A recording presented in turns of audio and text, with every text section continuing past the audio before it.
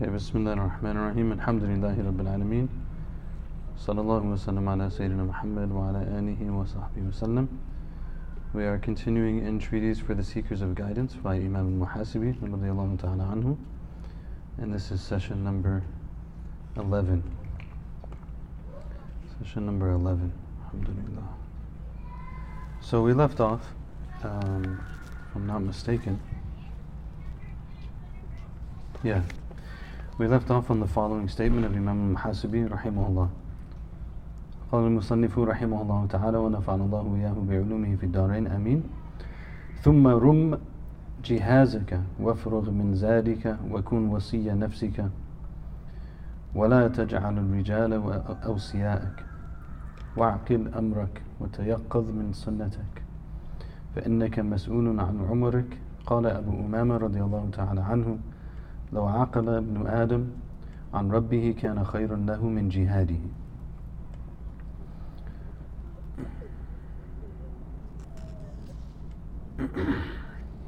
So he said رضي الله تعالى عنه, basically it means, he says in the footnote, أصلح ما تحتاج إليه في آخرتك. So it means like basically get your affairs in order. Know that whatever it is that we're going through in life, we're eventually going back to Allah subhanahu wa ta'ala. So whatever we need in order to prepare for that, he's saying prepare for that.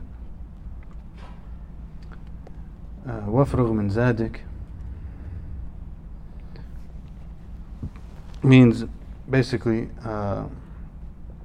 again, same thing. Prepare it and use this thing that you've prepared to get ready for the hereafter. And then be the one who takes care of yourself, essentially. And don't rely on,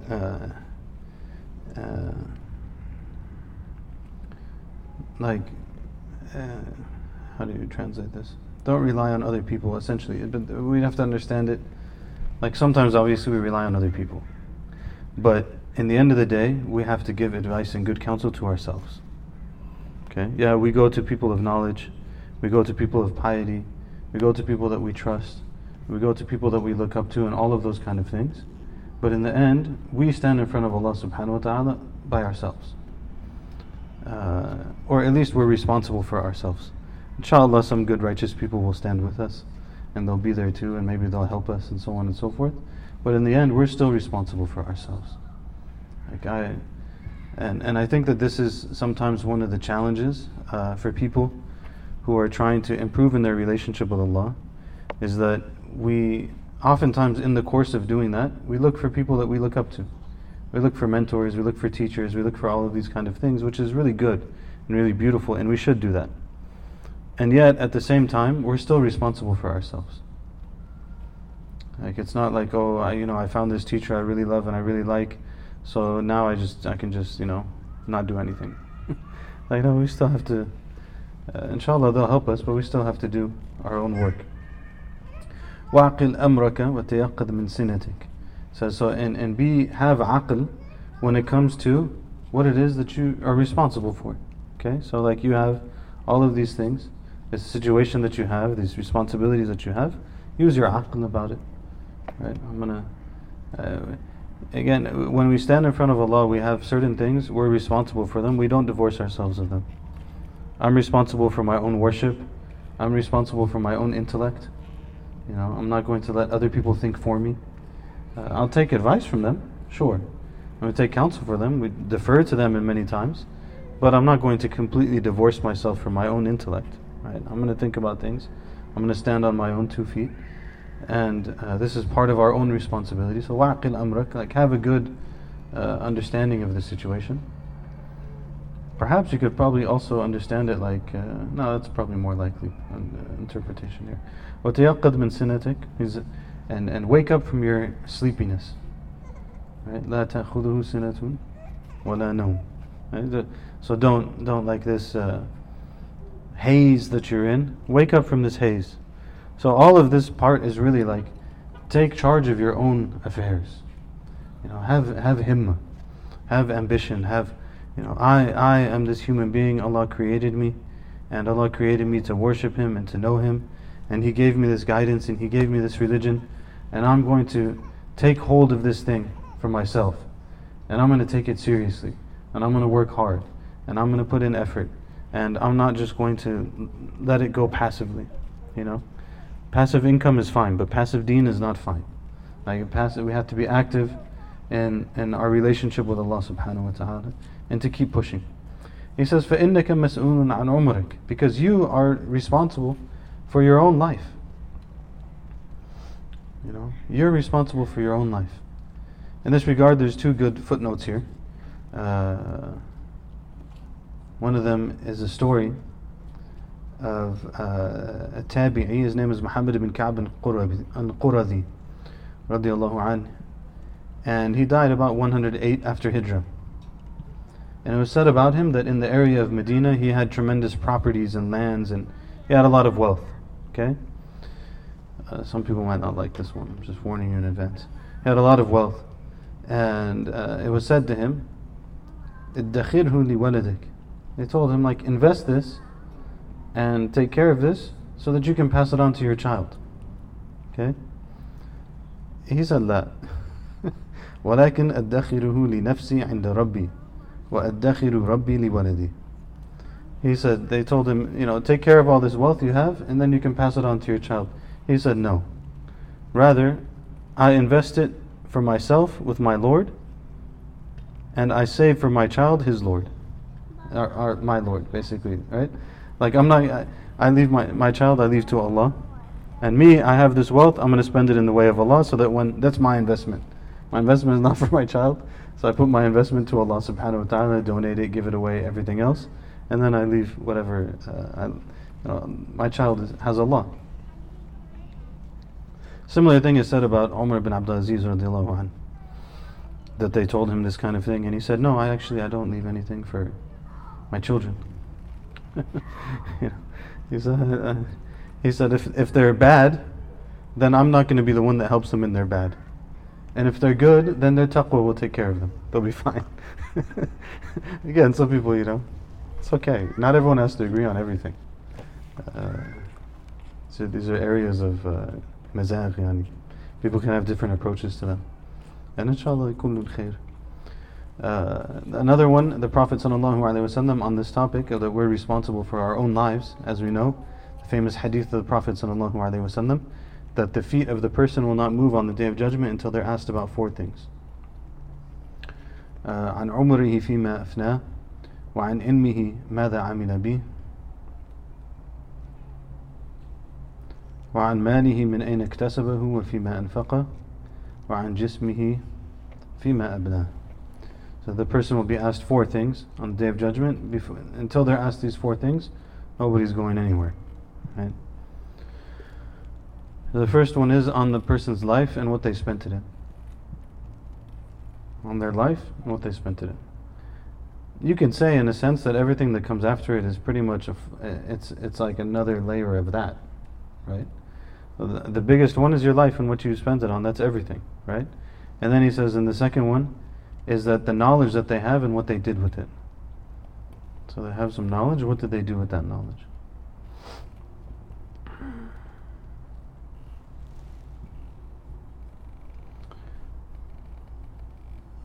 I asked someone recently about this topic a little bit, because anyone who's been in the world of Islamic studies, like traditionally, knows the problem that all of the people who have been in that world are going to be faced with. And that is that you become obsessive and dysfunctional. Why? Because you're accustomed to seeking knowledge all day long, and no matter what happens in your life, it's never going to be enough. So every single stage of your life, you're going to say, I didn't study this thing, I didn't study that thing, I need to do this thing, I need to do that thing, and it's never going to end. So if anyone's going on this journey, I'm just warning you in advance, this is what you signed up for. The rest of your life, you're going to be like, man, well, I didn't do this book, and I didn't do that book, and I didn't study this book, and I didn't do that. And then you're going to meet Egyptian scholars, and they're going to reinforce it for you, because they're going to tell you things that are just unbelievable, I asked one Hanafi sheikh in Egypt one time, because anyway, the Hanafi school has 1 million books, You know, it's been all over the Muslim lands for the last 1,000 years, more than that, 1,200 years, right? All these lands, all of these empires, all of these places. There's literally like hundreds and hundreds of books. You know, and sometimes you're like, well, can I suffice with one book instead of reading the other one and stuff like that? So I asked the Sheikh, I'm like, Sheikh, like if we read, like there's 4 or 5 primary primers in the Hanafi school. You know, they're like the main starting text. So I was like, maybe if you study one, like you don't have to study the second one. You can just go to like the next level, you know? And you go to the next level, and like, you know, one at that level, and then one at the next level, and one at the next level, and they kind of like suffice each other type thing. So I asked the Sheikh that. And he was just like, no, sorry. You have to study all of the books of the madhab if you want to know the madhab. I'm like, how are you going to do that?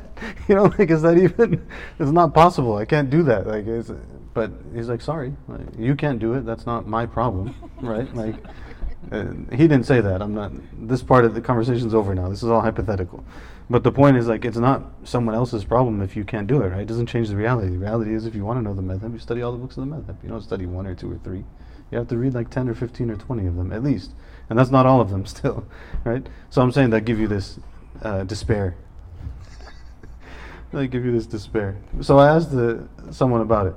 I was like, you know, I feel like the last 15 years of my life have all been the same.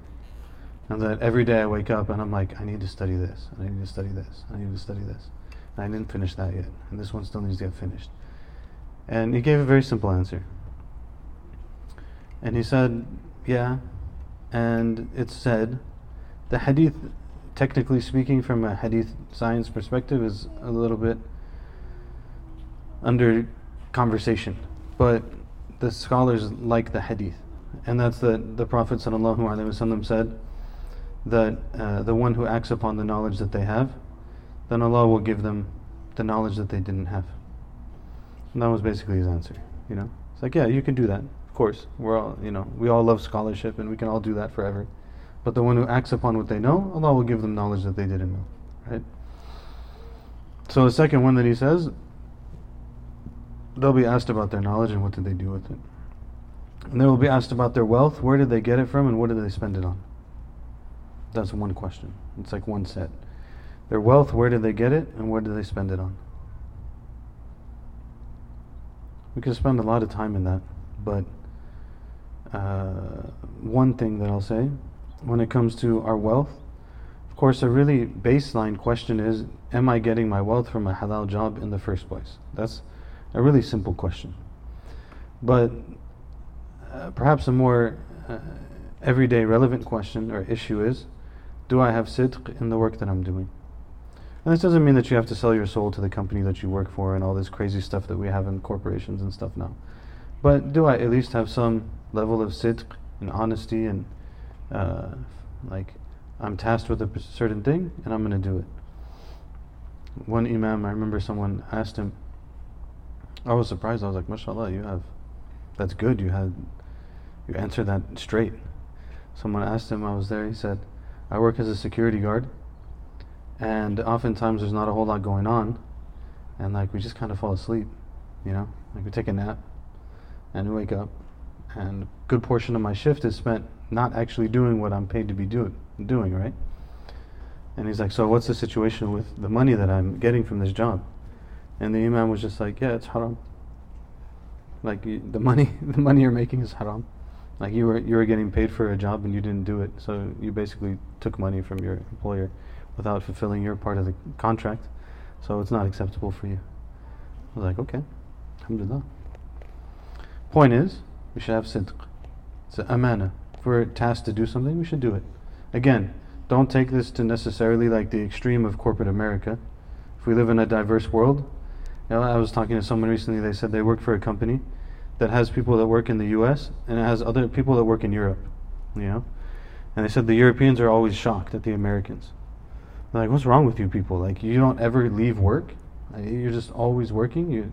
And they're like, can you do this right now? And they're like, no, I can't do this right now. I went home. I'll do it tomorrow, you know? It's like America is really crazy with this thing. This is too much, subhanAllah. Allah help us.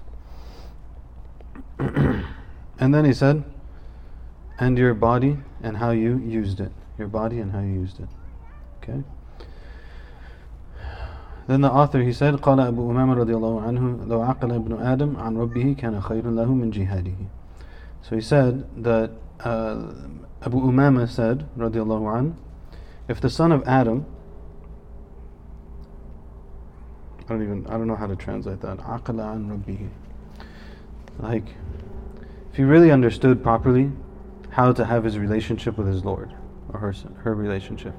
Like, this is the things I need to know, these are the things I need to do, this is how I put things in their proper place, this is how I organize them, this goes over here, this goes over there.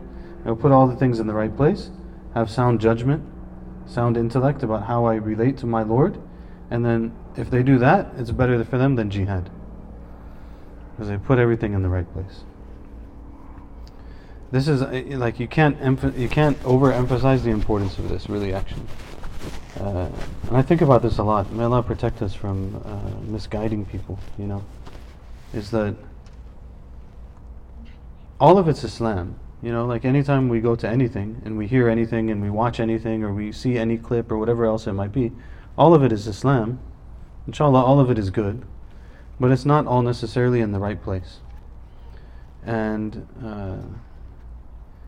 we could actually legitimately waste huge portions of our lives thinking about the wrong things and emphasizing the wrong things and being concerned about and worried about and paralyzed by the wrong things if things are not in their right place.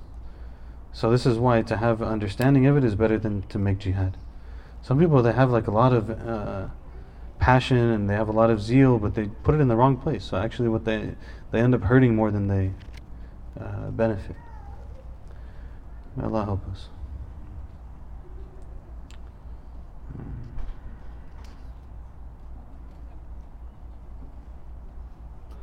واعلم أن من جعل همه الآخرة كفاه الله أمر دنياه كما ذكر في الحديث المروي تفرغوا من هموم الدنيا ما استطعتم فإنه من كانت الدنيا أكبر همه أفشى الله عليه ضيعته وجعل فقره بين عينيه ومن كانت الآخرة أكبر همه جمع الله له أمره وجعل غناه في قلبه وما أقبل عبد بقلبه إلى الله عز وجل إلا جعل الله قلوب المؤمنين تنقاد إليه بالرحمة والمودة.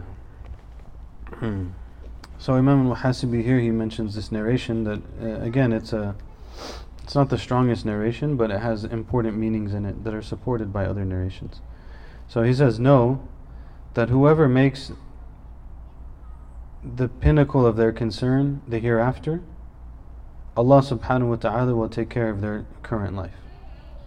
So there's the akhirah, which comes later. Literally, it's that which comes later. There's the dunya, which is now and it's lower. It's closer in a sense.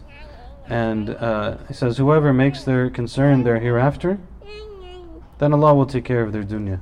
Some people will hear this and they'll understand that you just don't care anything about any worldly issue. If you don't care anything about any worldly issue, you're actually not attending to your hereafter. You understand what I'm saying?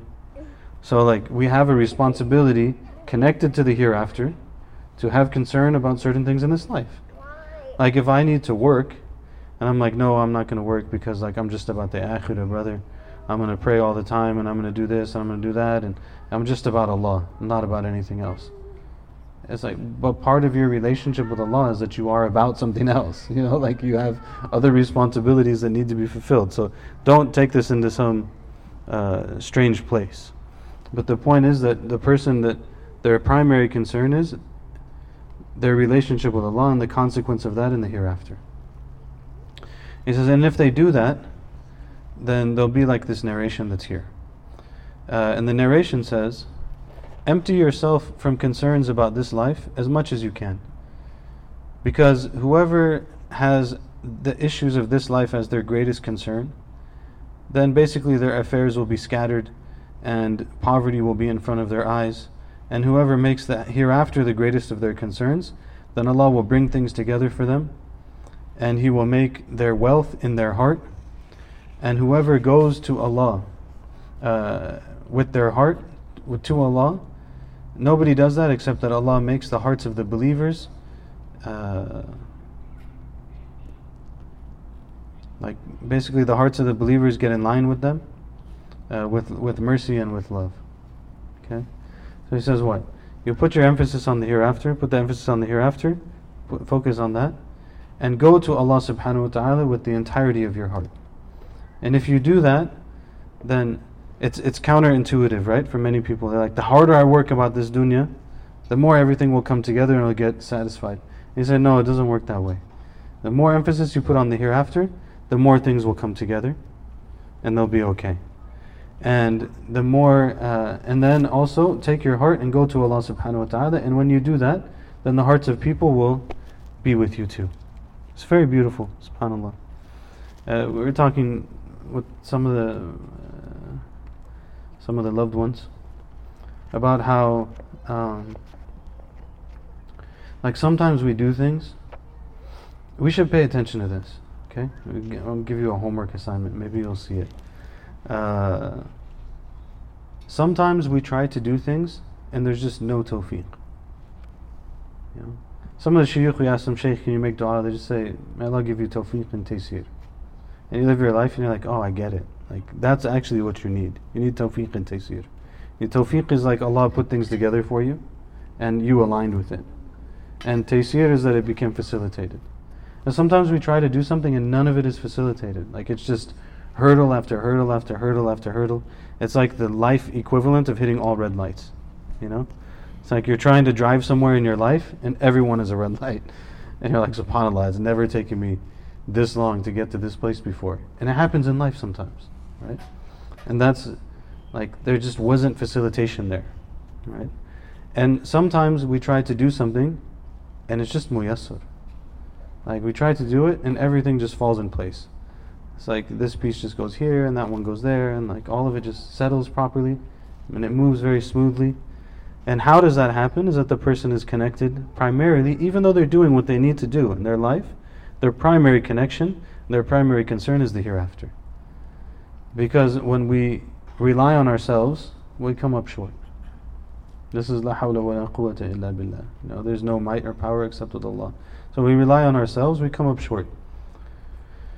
But when we do what we're supposed to do, and we rely on Allah, and we turn it over to Allah subhanahu wa ta'ala, then everything falls in the places that it needs to fall into.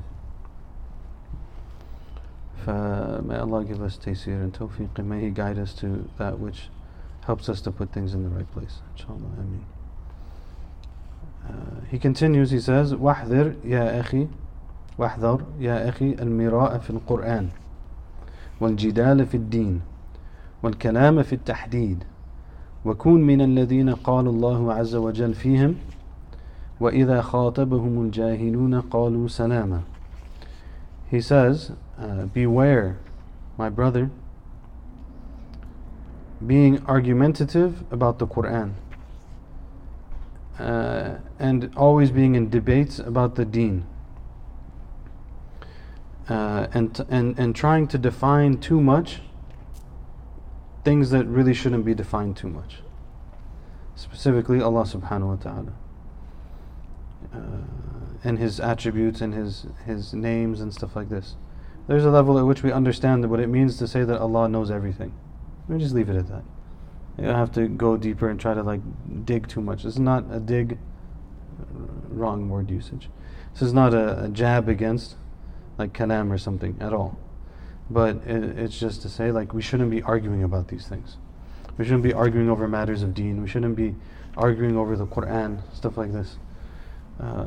What's the difference? The difference between arguing and trying to find something out is really what you're trying to do in the end. Am I trying to win or am I trying to find the truth? And this can be very subtle, you know, because the nafs, our base self, is also very tricky. So, you know, we might get into a conversation and we think that we're having this conversation so that we can get to a deeper understanding of the truth. But actually, there's just a lot of nafs in the conversation. Just a whole lot of, like, nufus just all over the place, filling up the entire room. There's like, if you were to close your eyes and imagine all the nufus in the room, they're like crowding everything. It's like those cartoons where like someone gets really huge and they take up all the space and everyone's like, there's no room. It's like all this nafs in the room with the argument. It gets crazy. The reality of it is that it's pretty simple. I was talking to someone about it this morning, actually, who What were we talking about? It's basically some issue. I don't remember what it was, but it was some issue, and he was saying like, yeah, and then it came up like this idea of these WhatsApp groups that everyone's on, and how there's like never-ending debates about everything that people shouldn't even be talking about in the first place on their WhatsApp groups. And then they went to the masjid, and this person said this, and this person said that, and they had like a little discussion around it. Like, why are you doing this in the first place? Like, if you want to know something about the issue, you sit in a classroom and research the issue. Now, it's like when I used to be in the masjid and people would come and they want to argue with me about fiqh. They're like, so what's the right opinion on this? And I'd be like, well, the Hanafi school says this, and the Shafi'is say this, and the Malikis say this. And they're like, yeah, but what's the right opinion? Like, that's not really the way this works. Eventually people, like, they got frustrated a little bit and then they figured it out. Like, he's not going to tell us. It's not the way it works. It's not the way that fiqh works. It hasn't worked that way, unless you're a mujtahid imam. So, a lot of the issues that we're talking about, like, there's not even really anything to talk about. It's like, okay, you want to know more about this topic? Then you sit down and read a couple books, talk with some people of knowledge, have a basic conversation, nice conversation that doesn't have any emotion in it, isn't like just all belligerent and like, this is my opinion, but I think it's this way and I think it's this way. So, why? You just move on. Like, figure out what the deen is and move on. And if there's multiple opinions, alhamdulillah, there's multiple opinions. And then we move on. And we do what we need to do with Allah subhanahu wa ta'ala. And he says, so don't argue about these things and don't try to define things that don't need to be defined. And be from those that Allah subhanahu wa ta'ala described them as. When ignorant people talk to them about things, they say salama. They just say salam.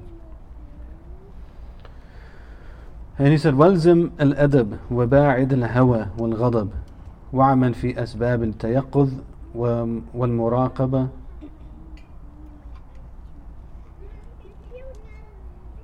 والمراقبة غاية قصدك واتخذ الرفق خدنا والتأني صاحبة والسلامة كهفة والفراغ غنيمة والدنيا مطية والآخرة منزلة.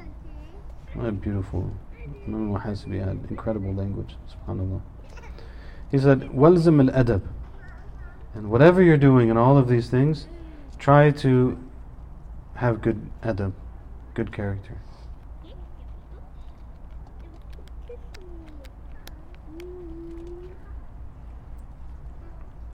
Yes, I understand the irony of being someone who doesn't have good character, telling people, and we're reading from the book. وَالْزِمْ الْأَدَبْ. Have good adab. And stay away from desires and anger. Stay away from desires and anger. Basically, when we have good adab, there's a level at which we're very centered. This is not just like some new philosophy stuff. If someone has good manners and good character, they're going to be very centered. They're going to be very grounded. They're going to be really steady. And because of that, when it says, and stay away from desires and stay away from anger, what happens when those things happen? When we get angry, when we have desires that take us over, basically what they do is they agitate us. They agitate us and we get unbalanced, and we start to do things that we shouldn't be doing, right? And our goal actually is to get back to a place of equilibrium. And this is when we're really connected to Allah subhanahu wa ta'ala, that's when we have this equilibrium. Because what's the only thing that remains stable in all of this whole thing? Is Allah subhanahu wa ta'ala. And Allah is the only thing that's stable. So Allah subhanahu wa ta'ala. Everything else moves, everything else changes, everything else. So how does the person hold that rope that keeps them steady? Is that they're connected to Allah subhanahu wa ta'ala. So he said, have this adab, and part of like when we have good character is that we've reined ourselves in a little bit, and we're paying attention. Okay, don't do that, don't do that. Oh, you're getting a little bit agitated right now. Why are you agitated? Okay, it doesn't matter why I'm agitated, just don't act on it. We figured out why it is later. But don't do anything crazy, don't do anything dumb, don't do anything you regret, just control yourself. And this self-control is extremely, extremely important. I think it goes without being said in a lot of detail because we've said it 10,000 times that the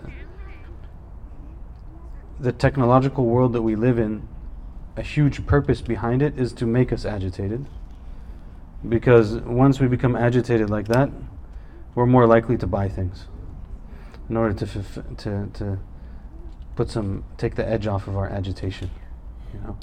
So the whole point of these, we're more likely to invest huge amounts of time looking at things that don't matter, because it just like makes us feel better at some level, but then it makes us feel worse too, and we can't really figure out why. It's because the whole thing is bad. May Allah help us to figure out how to balance that. وَعْمَلْ فِي أَسْبَابِ التَّيَقُّظِ. It's a very interesting statement. وَعْمَلْ فِي أَسْبَابِ التَّيَقُّظ. Act upon the causes of awakening. Act upon the causes of awakening. Like, know that certain things will bring life to your heart and to your soul, and act in those things, so that we can continuously be giving life to ourselves. One of the best things for that is to be in company of good people.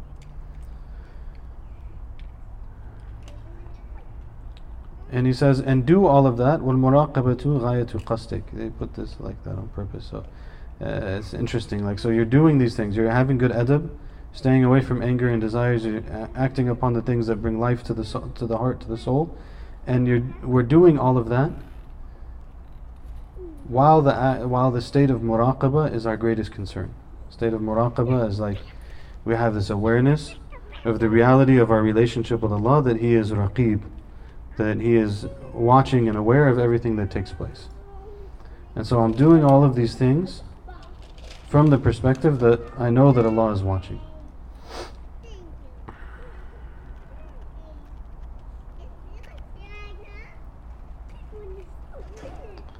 Then he says, وَاتَّخِذَ الرِّفْقَ خِدْنًا. He says, and take as your friend gentleness. Take as your friend gentleness. It's really nice, isn't it? Take as your friend gentleness. Some of our cultures are really just too harsh.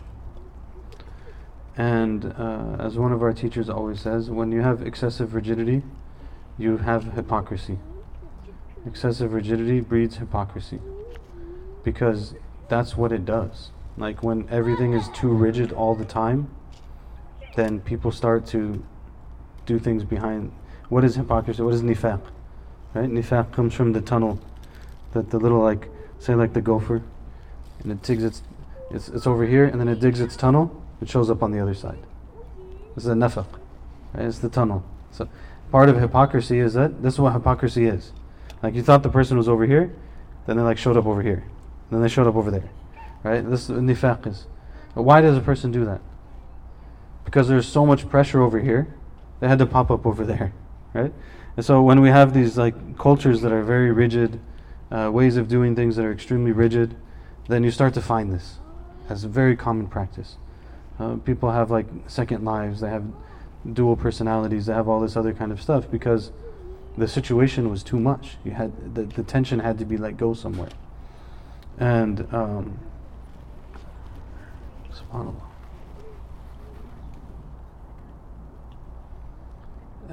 So he says, so take gentleness as your friend. Take gentleness as your close friend. And Allah, the Prophet ﷺ said, إن الله رفيق يحب الرفق ويؤتي بالرفق ما لا يؤتي لغيره. Allah subhanahu wa ta'ala is Rafiq, He's gentle, subhanahu, and He loves gentleness. And He gives through gentleness what He doesn't give through anything else. This is sometimes like the Prophet ﷺ gives a principle, it's so profound. And like what we need to do is like نحكم القاعدة.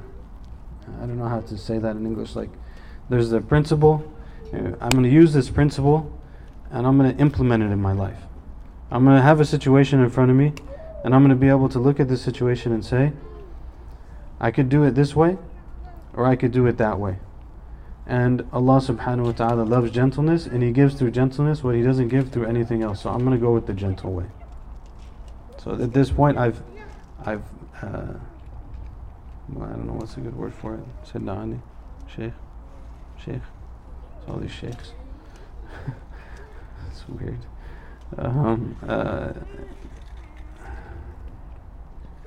Like we're forcing that principle into action. Right? We're making it the boss over the situation. Right? That's a good way to put it. Sometimes it's easier to translate Arabic into like slang. It just like works better. You know, so we're going to make that principle the boss in the situation. Who's going to be in charge of the situation? This principle that the Prophet ﷺ gave me. And that principle is, Allah gives through gentleness what He doesn't give through anything else. وَإِنَّ الرِّفْقَ لَا يَكُونُ فِي شَيْءٍ إِلَّا زَانَهُ وَلَا يُنْزَعُ مِنْ شَيْءٍ إِلَّا شَانَهُ. And that gentleness is not added to anything except that it makes it beautiful, and it's not taken from anything except that it disfigures it. It makes it ugly. The reality is that if this is not our default way of doing things, it's going to take work. Okay, so so now we get the second side of this. We're talking about rifq, gentleness. Initially we're talking about it in relation to others, right? Another side of this is having it in relation to ourselves. So maybe we're trying to be gentle with others. We know this is the way that we should do things, but it's just not really what I'm used to. Like maybe I just wasn't raised like that. That's not the method that I'm accustomed to. And whatever, like I'm just used to this like harshness and this roughness and stuff like that. But I know that I should be more gentle. We're going to make a lot of mistakes along the way. But again, who's going to be the boss? The boss is going to be the principal.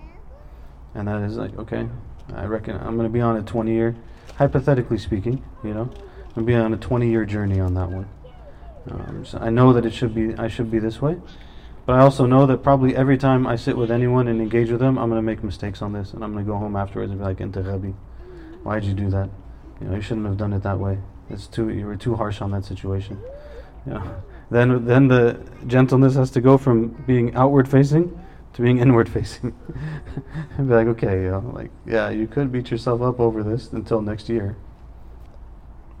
but it's probably not going to help that much. So he says, so take, in all of this that you're doing, take this gentleness as your close friend. And take a ta'anni sahiba. And take as your sahib. Sahib is the one who's like really close with you, right? Take as your sahib ta'anni. Ta'anni is it's a really beautiful word. Sometimes in English we say like deliberation. Like think it out a little bit. Think it through. Take your time. Don't be in a rush. التأني من الإيمان والعجل من الشيطان. That to have kind of like some deliberation and some some other good word in English that I can't think of right now. To do that is from belief. It's from good iman. And to be hasty and in a rush is from shaitan. And again, like this happens all the time, because the worlds we live in, the demands are tremendous. Sometimes I think about some of these shuyukh who have a lot of students. I'm like, okay, so let's say person X. I'm not talking about like popular figures, but people who have like people who look up to them. And they're reaching out to them all the time, asking them for advice and stuff like that. So person X probably gets like 1,000 messages in a day. Theoretically, it's totally possible they get 1,000 messages in a day. How do you respond to all those messages? Sometimes like I'm just going about my day, and like I'm in school, and like kids are starting to get anxious, and like someone's texting me something, I'm trying to respond real quick, and then like go back to the classroom, and you realize anytime you do that, like whenever it's like a hasty response, you look back afterwards and you're like, oh, I didn't really deal with that the way that I should have. Like there were some words that were left out, the answer wasn't really full, it didn't really get dealt with properly, But all that's from that hastiness is from shaitan. Not being hasty doesn't mean going necessarily that you're like really slow. Okay, so one can there's a psychological component to it, right? Like someone could actually go slowly, but they're hasty because they're unsettled. The same thing about being unsettled and stuff. They're unsettled internally, so there's a hastiness to the way they're doing things, even though it's not happening fast. And someone else might be able to do things relatively, like they say that the Prophet ﷺ would walk so fast that they're putting effort in to try to keep up with him, and it's as if he's going downhill. But they look at him and they don't see it that way. Right? So he's able to move quickly but without haste. Sallallahu alayhi wa sallam.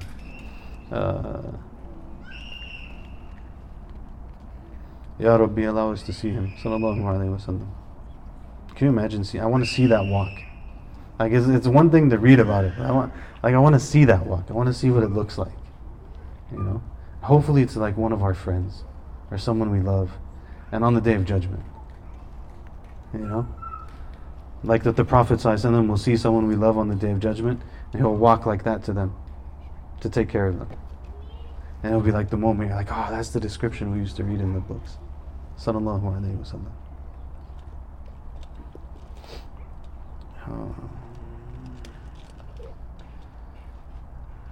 So take deliberation as your companion.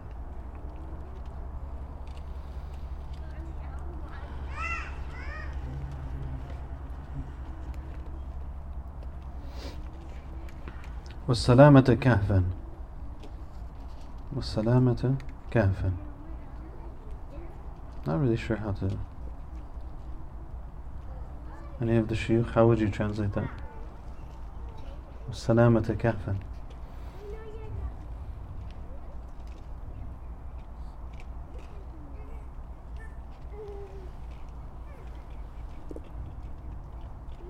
I think that's how you could translate it. Just that's the translation. Did you guys see the translation? That they were trying to put the baby down, and they put the cloth down and like very gently put the baby down, try to take care of the baby, and that's like وَالسَّلَامَةَ كَهْفًا وَالْفَرَاغَ غَنِيمَةً. And if you have free time or like some availability, then know that that's a great blessing. It's a ghanima. It's a great blessing. To have a little bit of free time, a little bit of time to think about things, a little bit of time to slow down. وَالدُّنْيَا مَطِيَّةً. And dunya as your vehicle. The dunya is our vehicle. So it's like, sometimes people are really negative about this life. One of the righteous people, they said, if it wasn't for this life, we would have came in the hereafter with nothing. Right? Like this is where we do it all. This is where we do the things that we need to do. So whatever we have in this life is what we have in order to take us to better things in the next life. How many minutes do we have till Maghrib? Anyone? 2? وَالْآخِرَةَ مَنْزِلًا. And take the hereafter as your rest, like your place that you take rest, your menzil, place that you stop at, the place that you settle in. Take the akhirah as your menzil. Hasan al-Basri rahimahullah, he said, إِنَّ اللَّهَ تَعَالَى لَمْ يَجْعَلْ لِلْمُؤْمِنِ رَاحَةً دُونَ الْجَنَّةِ. Hasan al-Basri, he said, Allah didn't make for the believer a rest except paradise.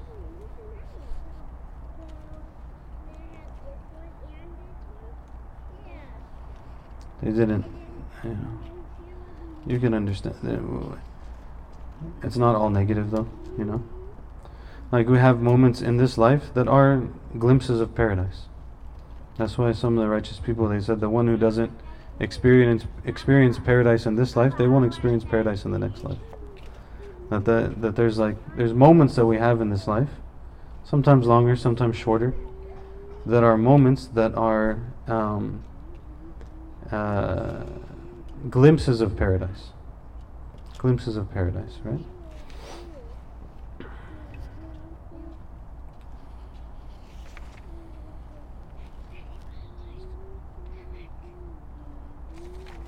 Maybe we should just stop there.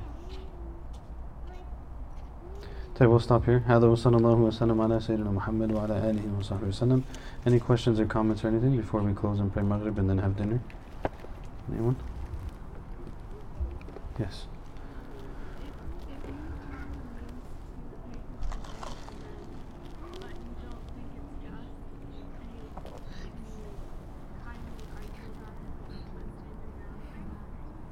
Can you say it again? I can't hear you. If you have the means to pay for something, but you think the price is unjust, should you just leave it and pay for it? Or Why would you pay for it?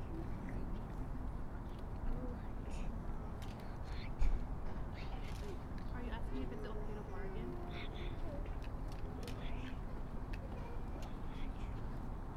I guess what I'm really asking is, I thought argumentation in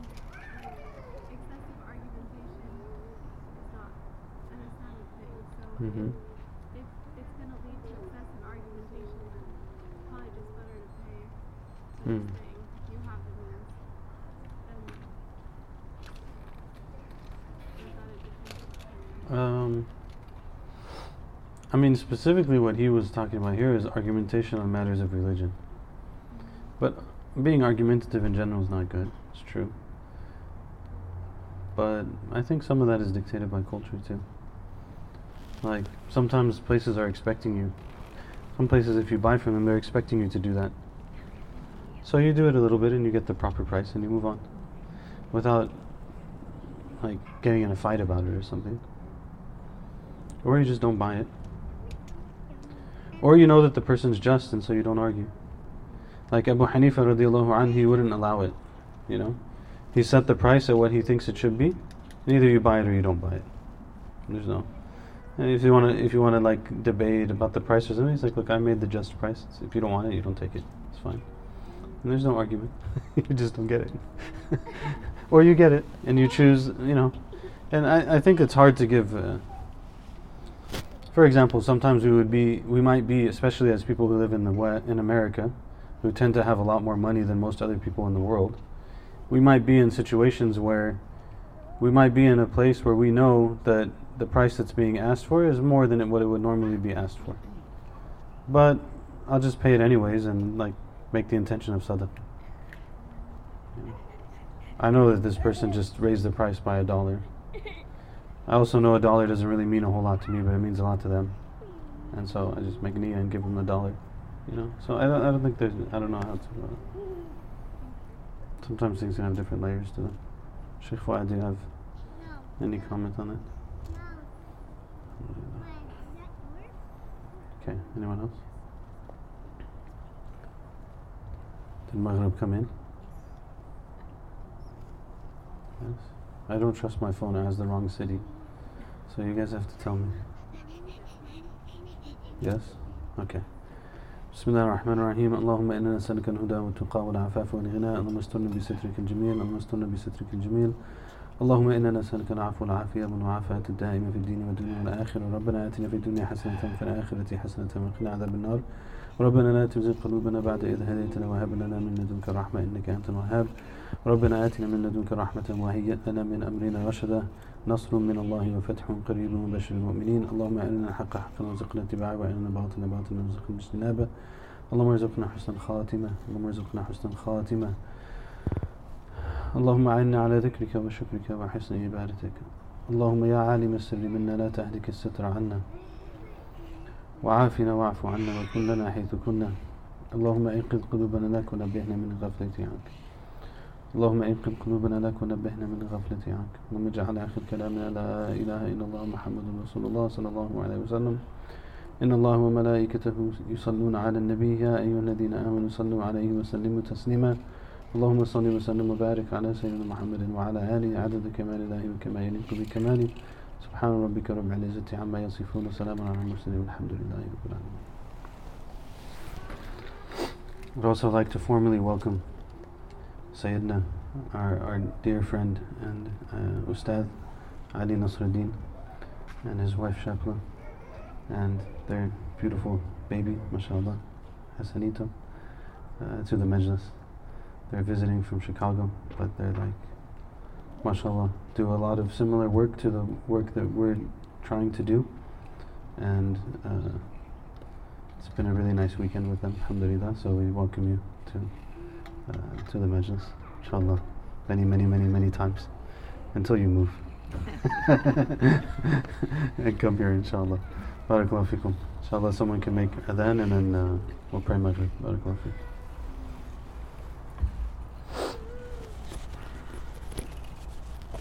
Who's going to make adhan? Who'll make adhan? Not this side, this side. Someone on this side make adhan. Who's going to make it? Sayyidina? No? Imam? Do